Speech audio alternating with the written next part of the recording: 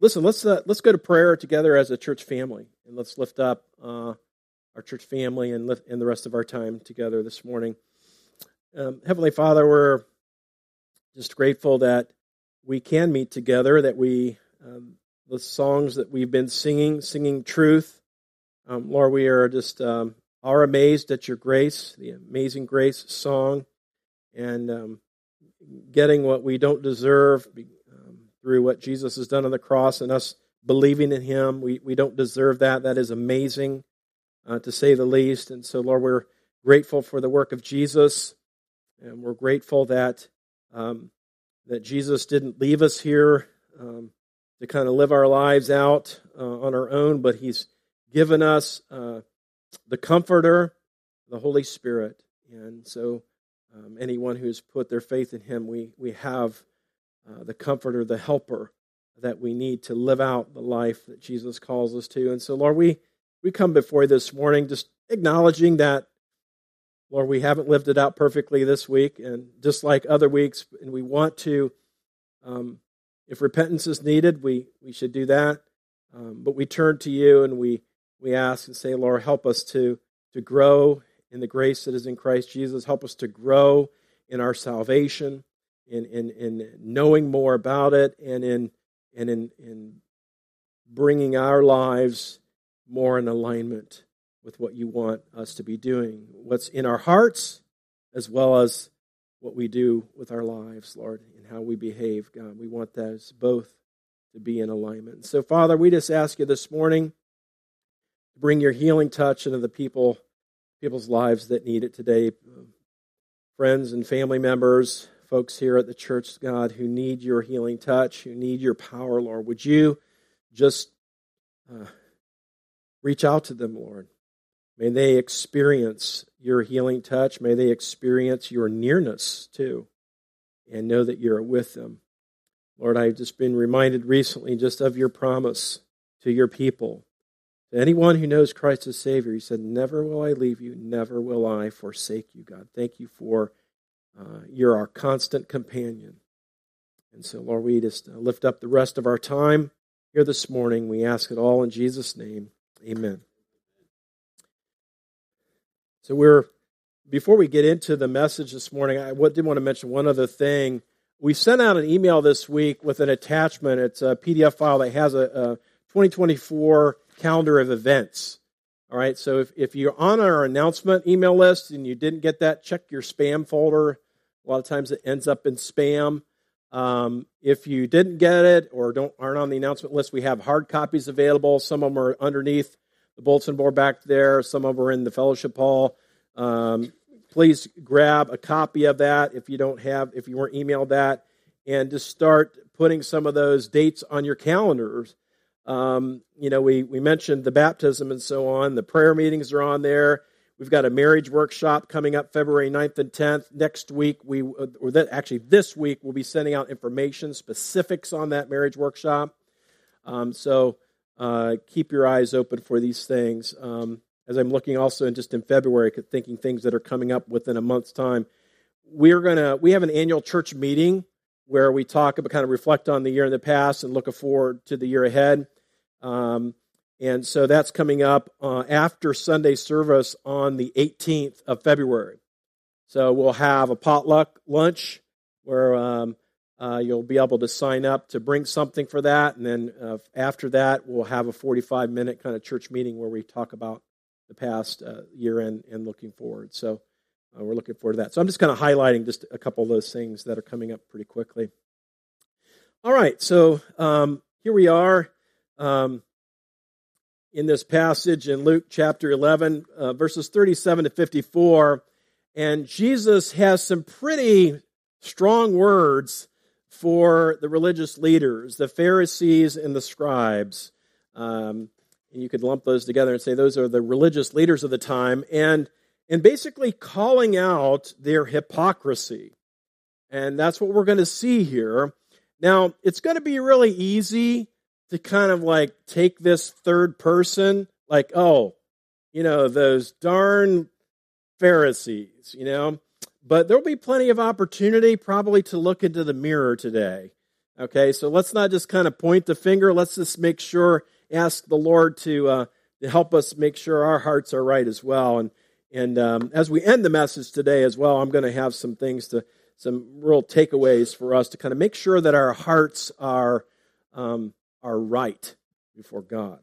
So if you're able to stand, would you stand for the reading of God's Word here this morning? As I'll read for us here in Luke chapter 11, verses 37 to 54. So while Jesus was speaking, a Pharisee asked him to dine with him. So he went in and reclined at table. The Pharisee was astonished to see that he did not first wash before dinner. And the Lord said to him, "Now you Pharisees cleanse the outside of the cup and of the dish, but inside you are full of greed and wickedness. You fools, did not he who made the outside make the inside also? But give as alms those things that are within, and behold, everything is clean for you. But woe to you, Pharisees, for you tithe mint and rue and every herb, and neglect justice and the love of God.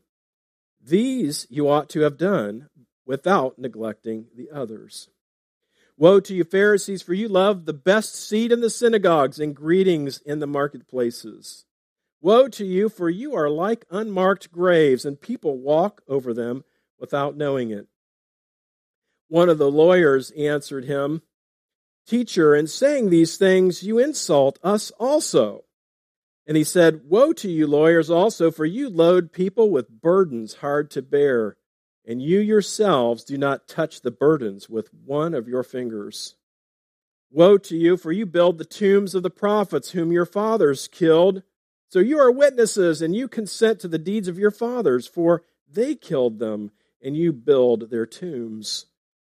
Therefore also the wisdom of God said, I will send them prophets and apostles, some of whom they will kill and persecute, so that the blood of all the prophets shed from the foundation of the world may be charged against this generation, from the blood of Abel to the blood of Zechariah, who perished between the altar and the sanctuary. Yes, I tell you, it will be required of this generation. Woe to you, lawyers, for you have taken away the key of knowledge. You did not enter yourselves, and you hindered those who were entering." As he went away from there, the scribes and the Pharisees began to press him hard and to provoke him to speak about many things, lying in wait for him to catch him in something he might say. This is the word of the Lord. Please have a seat. So, anytime Jesus says, "Woe," it's bad. Okay? Woe to you, woe to you. It's a judgment, right? He's pronouncing a judgment on these religious leaders. And the lawyers you can just think of as the scribes there, and the others, the Pharisees. But what I'd like to do is just kind of look at the ways in which Jesus is indicting these religious leaders. So we'll kind of look at some of these indictments that he makes against these folks. So let's take a look at the first one, is that they pay attention to their behavior, but not the condition of their heart. They pay attention to their behavior, but not the condition of their heart. And so in verses 37 to 41 is where he talks about this. And, of course, he got invited over to dinner, right? And so one of the traditions that they would have done would be to, do a washing, right? Could have been ceremonial type of washing to cleanse yourself from being out in the world. But nonetheless, Jesus didn't do it. And so they took issue with that. And Jesus used that as a teachable moment for them. And so he said, you Pharisees, you cleanse the outside of the cup and the dish, but the inside's dirty, right? So think about that. You're doing the hand dishes at home, and you have a bowl that's been sitting in your sink. I'm sure it wouldn't happen to you. Been sitting in your sink for a while, and it's got oatmeal caked on the inside. Little stuff on the outside, but you wash it on the outside and just don't wash the inside. You just put it back in the cabinet, right? I mean, now you would never do that intentionally, right? It's like that bowl's just it's not clean. You can't say it's clean just because the outside is clean, right? And he's just pointing out to them, listen, you guys, you Pharisees, you're so concerned about how others are seeing you and that you're concerned about your behavior and your conduct. And he's telling them that they should also be concerned about the inside. What's going on in their hearts, right? That's just as important. And so he says, you fools, did not, this is verse 40, did not he who made the outside make the inside also? In other words, you can't really separate the two. You shouldn't be separating the inside and the outside, the behavior and the heart. You really can't do that. In fact, we do know from Scripture that, right, out of the heart, right, really comes our behavior. The things that we do are driven by things that are inside, right? Our words, for example, that was mentioned, where we talk about our words, right? The words that come out of our mouth are really indicative of what's inside. You can't divorce the two. And so Jesus is challenging them on this, that we need to, and these folks, their issue was they just cared so much about how they were being viewed, right? They wanted to be seen as holy, and so they were trying to keep all the different laws perfectly, and so they focused on that. But then, what does Jesus say? He says in verse 41, he says, but give as alms those things that are within, and behold, everything is clean for you. So what is he getting at? Of course, alms, when you think about alms, is what you would give to the poor. It might be financial help, some other type of material help to try to alleviate their burden, right? Try to lift them up. And so that's what giving of alms would be. And so he's basically getting at, how about working on some of that compassion? How about working on love in your heart, right? And rather than just these outward, whether it be ceremonial washings that you're so concerned about, right? And so he's challenging them on that. And, I would say that, you don't have to be a Pharisee to kind of struggle with this. We can get so caught up in following certain rules, okay? We are given commands in the Scripture, for sure. We're not to turn a blind eye to commands in Scripture, but I actually was faced with making rules this week. So I'm not going to give the details. This is too geeky, techy. But so I'm setting up a way for my students and I to have conversations online that are private within our class. And so I decided that it's a good idea to have some rules, right? Some guidelines on how they should behave when they're in there, okay? So I had to make some rules.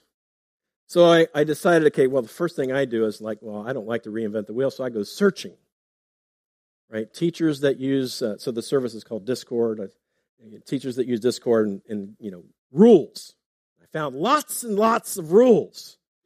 And so I tried to kind of, because, you didn't want it to be so overwhelming, 55 rules when you're on Mr. Burlisle's Discord server, I got it down to 6 rules, okay? You know what the last rule was? Mr. Burlisle decides what is permissible on the Discord server. That was the last one. You got to have the catch-all. And if I didn't cover it in the first 5, I decide, right? But so you just but we can, rules are helpful, aren't they? Having some guidelines, right? And but the thing is that behind those rules that I laid down there it's the heart of it, right? And so God is concerned about our hearts, right? He's not just concerned about the doing of things or the not doing of things, but the heart that's behind that. We'll talk more about that, but just realize that this was an issue for the religious leaders. They were definitely caught up in really themselves. I mean, you really could say it's themselves, because when you look at the next few verses here, we get to. Can you advance my slide for me, Tim? I'm not clicking. So, number 2. Oh, I'm up. Okay, never mind. We're not dealing with this anymore. Okay, sorry. I'm looking back here. Okay, yeah, so look at these examples and illustrations in verses 42 to 44. Now, let me just remind you what he said. So here comes another woe. Woe to you Pharisees, verse 42, for you tithe mint and rue and every herb. So, they're giving a tenth of what they produced, like in their gardens, their herb gardens or whatever, right? There's biblical principles for giving a tenth of what you produce, right? And so on. And so they did that, but really, so they were so meticulous about giving a tenth of these herbs to the Lord that they neglected, some pretty important things like justice and love of God. Okay, you've got your herb garden or you got love of God. I mean, it shouldn't be. You should now. What's interesting though is Jesus actually said you should be doing both, right? So he wasn't totally dissing that. He's just like, well, you kind of got the minor points down here, but you're kind of missing some major things, right? Some major things that are important to me. And so he is saying here, as we look at some of these illustrations of the fact that they were not concerned about matters of the heart, like loving God and really loving your neighbor, right? Wanting justice to be done for people, right? And so he mentions this, and then he says in verse 43, woe to you Pharisees, for you love the best seat in the synagogues and greetings in the marketplace, right? So they wanted to be recognized, right? Oh, I got the best box seats in the synagogue, or I have, the people greet me. They recognize me when they see me out and about, right? So they were just, again, they were becoming so selfish and self-focused. God said, this is right. And so they loved themselves. They weren't focusing on their love for God and a love for justice. And then verse 44 is interesting, where it says, woe to you, for you are like unmarked graves, and people walk over them without knowing it. Now, this is weird, isn't it? So, in Judaism, right, touching a grave made a person unclean. Okay, that made them unclean. So Jesus says that to this Pharisee, that following him is like walking across an unmarked grave. And so men walk right into the unclean grave of hypocrisy without even knowing it. So that's kind of like you're walking over an unmarked grave, so you become unclean and don't even really know it because you don't know there's a grave there, right? And so he's saying, people that are following you Pharisees, they're just as, they're lost because they don't even realize it in following your example. Now, so they think they're leaders worthy of others following them, but they're actually leading them to death. That's what's happening. That's really the danger that they're in. I don't know if you remember the last message where we talked about this, that we were talking about people responding to Jesus and how Jesus demands a response to his call of repentance and so on, right? And so tying this into that, Jesus is not excluding the Pharisees from those who need to repent. He's trying to show them, you guys need to repent too. You're not above this, right? You're just as much in the thick of needing saved as everyone else is. So by making these condemnations of the Pharisees, are saying Jesus, he's saying is that they need that. It's not, the point is not the practices and just trying to gut out the law and do this and do that and don't do this and do that. They're missing key important points, and so they're leading others astray. And they're supposed to be the leaders, supposed to be pointing people to God, right? They're supposed to be the examples, but they're really the non-examples. Now, what's interesting then, as we move on to the next couple of verses here, 45 and 46, we see, again, they lack compassion towards God's people. In those verses, it says, one of the lawyers answered him. Now, this is the scribes. So another group of leaders standing there, must have been at this dinner that was being had. And as Jesus lays down these indictments, he's getting a little hot under the collar, feeling like, I think he's really talking to us too, although he's just said Pharisees so far. So now it says, and one of the lawyers answered him, Teacher, in saying these things, you insult us also. You're hurting our feelings too. And he said, Woe to you lawyers also, you load people with burdens hard to bear, and you yourselves do not touch the burdens with one of your fingers. Now, that the religious leaders, right, to try to help explain the law to people, right, they came up with hundreds of other rules to try to, because there would be like, well, what about this situation? Then they make up a rule.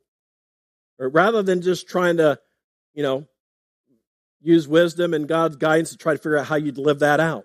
Live out the command God did give, not the one that they added to it, right?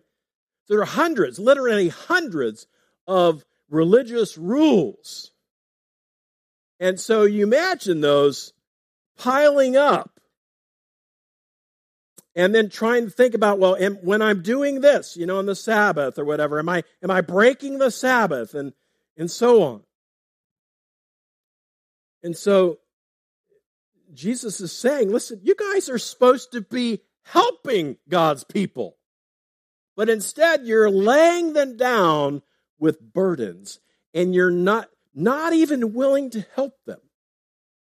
Now, what does he mean by that? Now, it could mean a couple different things, like where it says, you yourselves do not touch the burdens with one of your fingers. So it could mean that, well, okay, you're laying down all these rules, but you're not even willing to help people figure out how to do that, how to live those. Or it could mean, here's the other alternative way to think about that phrasing, is it could just mean, well, you're laying down these extra rules and you yourself are somehow exempting yourself from those. You're not even willing to do what you're teaching the people to do. So, and that truly would be, hypocritical, right? And so, whichever way you take that, it's not good, right? They're poor examples of God's leaders, supposed to be God's leaders and teachers. So they just lack compassion for God's people. But if there's one thing that God's leaders ought to be, is compassionate towards God's people and wanting to help them live a God-honoring life. Not by making up additional rules, but by trying to help them live what God has said. So they lack compassion for God's people. And then fourthly here, they reject God's true messengers and lead others astray. We've already kind of saw the lead others astray, but he mentions it with these lawyers as well, with the scribes. Let me remind you what he says here, verse 47. Woe to you, for you build the tombs of the prophets whom your fathers killed. I mean, don't we see in the Old Testament, right, when God's people were in rebellion, they didn't listen to the prophets and then killed some of them. That's one way to settle it. God sends a prophet, you don't like the message, you kill him. It's not right, but that's what some did. And so they did not receive the word of God through his prophet in many instances. So Jesus is saying, you guys are no better. Well, why is he saying that? And he goes on, he says, so you are witnesses and you consent to the deeds of your fathers, for they killed them and you build their tombs. Now, I think what he's getting at in this section here is he's basically saying, listen, well, who do we know that they're not receiving? Who do we know is the latest person bringing the word of God on the scene? Jesus. They're not receiving him. They're trying to trap him. They're looking for any way to shut this guy down. And we know, ultimately, they will kill him. They will deliver him up. They're just like their forefathers. They're not wanting to receive the word of the Lord. And it's a travesty. And Jesus is telling them that generation will be held account. He says, therefore also the wisdom of God said, I will send them prophets and apostles, some of whom they will kill and persecute, so the blood of all the prophets shed from the foundation of the world may be charged against this generation, and so on. So Jesus. So I don't know. There's a lot of debate on what he means by the wisdom of God there. In the ESV, the W is capitalized, so it makes you think that maybe it's a quotation or something. But there's a lot of debate, and I don't think it really matters what we settle in on. It could be Jesus actually himself, the wisdom of God, making his own pronouncement and saying, thus saith the Lord, this is what's going to happen. I don't know. But what is clear, though, is that they're simply doing what their forefathers had done. They just hadn't killed Jesus yet. All right? So they reject God's true messengers. And then in verse 52, it says, woe to you lawyers, for you have taken away, listen to this, you have taken away the key of knowledge. You did not enter yourselves, and you hindered those who were entering. This is really scary because, as the religious leaders, they're supposed to be pointing people to the way of salvation, right? And he's like, you guys have missed it. That's why he says, you've taken away the key of knowledge of salvation, true knowledge of God, and you hindered those who are entering. And that's a scary place to be. Not only you yourself have missed the mark in terms of salvation, but you are taking others with you. They're trying to convince people that Jesus is not God's man. They're doing everything they can to discredit him. And so they were not receiving God's messenger, but they were rejecting him and they were leading others astray. And so these are very serious indictments that Jesus is making. Now, very last thing I want to mention here, for giving us some even more practical applications in our own lives here, but just that in the last two verses here, in verses 53 and 54, we see that they're not seeking the truth about Jesus. They're not seeking the truth at all. How do we know that? Well, when you look at those last couple of verses, let me find it.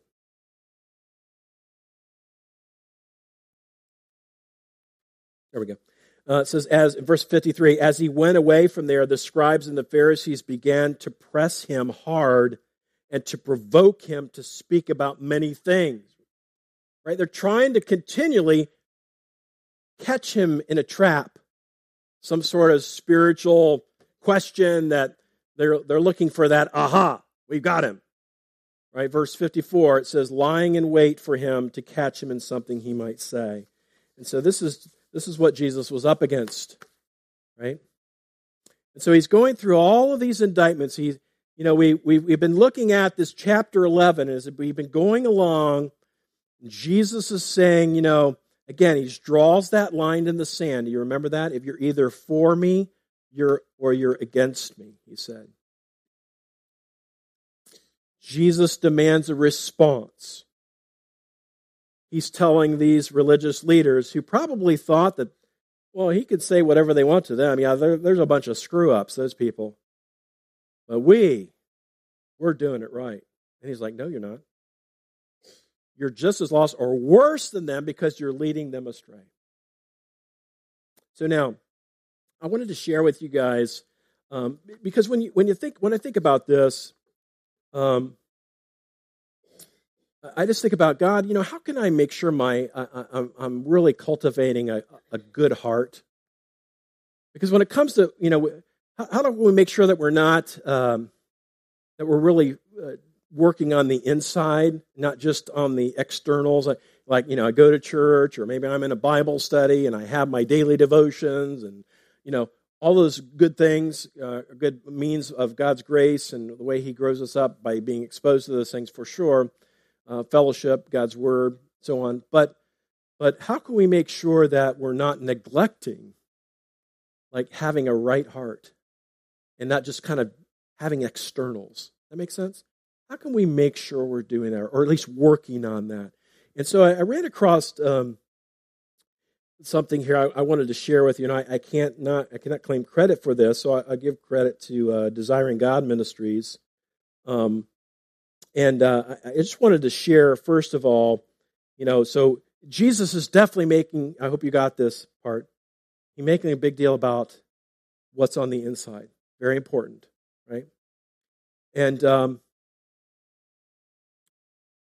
by the way, I know that some of you have been tuning in to the Shepherding Your Child's Heart, some of those videos that the Higgins have been hosting on Zoom. And I know that study/curriculum, I don't know what you call it, video series, focuses in on the heart, right? You're not going to try to just focus in on, making your kids behave right, okay? But to make sure that you're working on their heart, right? So the heart is such a big, big thing. So let me read for you. This was a response that Desiring God Ministries had to the question, how can I soften my own heart? How can I soften my own heart? Okay, so you can go to desiringgod.org and you can search for that article, but there's some highlights I want to mention to you. Now, the very most important thing is that you have to have a new heart, okay? Now, maybe you've not heard that before, but here it says... here's the promise God made for all of us who experience the power of the new covenant promise that was purchased by the blood of Jesus, according to Luke 22:20. Here's what He promises in Ezekiel 11:19-20. Here's what Ezekiel 11:19-20 says. I will give them one heart and a new spirit, and I will put within them, I will remove the heart of stone from their flesh and give them a heart of flesh, and that they may walk in my statutes and keep my rules and obey them. Which came first? The new heart, right? Like, you can't walk in my ways if you don't get a heart transplant, right? You need a new heart, spiritually speaking. You get a new heart by putting your faith, lock, stock, and barrel, in Jesus Christ and what He did on the cross. What Frank was talking about here today. What Christ has done for us. Dying in our place, right? In Ezekiel 36:26-27, it says, I will give you a new heart, and a new spirit I will put within you, and I will remove the old heart of stone from your flesh and give you a heart of flesh, and I will put my spirit within you and cause you to walk in my statutes, to be careful to obey my rules. Very similar to the Ezekiel 11, right? So the thing is that if you want to have the heart that God wants us all to have, a soft heart towards Him, a heart that loves justice, that loves God, okay, we have to be right with God. We have to have a heart transplant, right? And that comes only by putting your faith in Christ, right? Admitting you need a Savior and turning to Him, right? So once that happens, then there are some suggestions that Desiring God gives here scripturally, and I'll give you some scripture references on this. Again, this is all us trying to think about, well, there's so much here that when you boil it down, it's about the heart of the Pharisees and scribes was not right. How can I make sure I guard my heart? How can I make sure that I keep it soft right? Toward God and towards others, really. And so it really comes down to three things here. After you've been given the new heart transplant we mentioned, beholding and seeing, that's one, beholding or seeing, hearing and trusting. So really, I guess you could say seeing, hearing, and trusting. Okay? Now, this is an interesting verse, 2 Corinthians 3:18, where it says, beholding the glory of the Lord, we are being transformed into the same image of God from one degree of glory to another. For this comes from the Lord, who is the Spirit. So do you hear the language of transformation there? Right? So if we want our hearts to be transformed, so first you have to have the new heart, right? But then what happens, it says, when we behold the glory of the Lord, we are transformed more into His image. Right? So our prayer really should be, Lord, show me your glory. Let me know, let me experience you in a way, help me to see with spiritual eyes all that you have done, all that Christ is. Let me fall more and more in love with Jesus. Let me see that. And so this is part of that beholding the glory of the Lord. Was not Moses transformed when he met with the Lord? You remember that? The glory that he was in the presence of God, and that glory, now it was fading, right? When he walked away, it faded, but he was changed by that.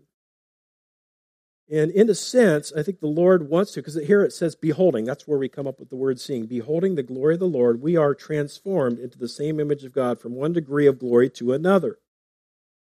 For this comes from the Lord, who is the Spirit. So somehow we need to ask God to help us to see Him more and more glorious and for who He is. So it's not only a knowledge thing, but I think it's an experiential thing. Okay? Don't we hear often Moses and others saying, Lord, show me your glory. Let me see you for more and more of who you are. Right? I think that's the sense of it there in 2 Corinthians. Now, what's the hearing? Right? You're familiar probably with Romans 10:17, which says, faith comes from hearing, and hearing through the word of Christ. So faith is the tender, dependent opposite of rebellion and resistance, right? So if I want to have a soft heart towards God, that's like a heart that wants to obey, not resist, right? A soft heart. So faith is if we're people of faith and we're living by faith, right, then we're going to tend to have a soft heart if we're living by faith, right? And so as I said, faith comes from hearing, hearing by the word of Christ. So faith is the tender, dependent opposite of rebellion and resistance and self-reliance, and faith comes from hearing. We are looking to Jesus with our ears. We look with our ears. The eyes of the heart look through the ears of the mind as the word of God is read or preached or presented to us in some way, thus being drawn by this sight to be conformed to Him. So as we get in His word, individually, or as we hear the word of God preached, there's an opportunity there for us to respond in faith. And the heart that responds in faith is the heart that's soft to God. Right? So we need to hear and not just see. And then of course we have to really trust what we hear, right? And that's part of the responding of faith. Galatians 2:20 says, I have been crucified with Christ. It's no longer I who live, but Christ who lives in me. And the life I now live in the flesh, I live by faith in the Son of God, who loved me and gave Himself for me. So what comes alive when the old heart is crucified and dead and taken out and circumcised away and cut off? What comes alive is the new, tender heart of faith. I live by faith.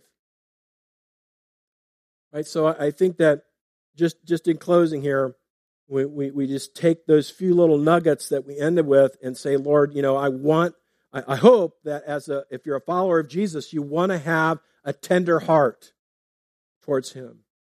You want to make sure that the weightier things of God are the weightier things on your heart, not the minor minutia things, right?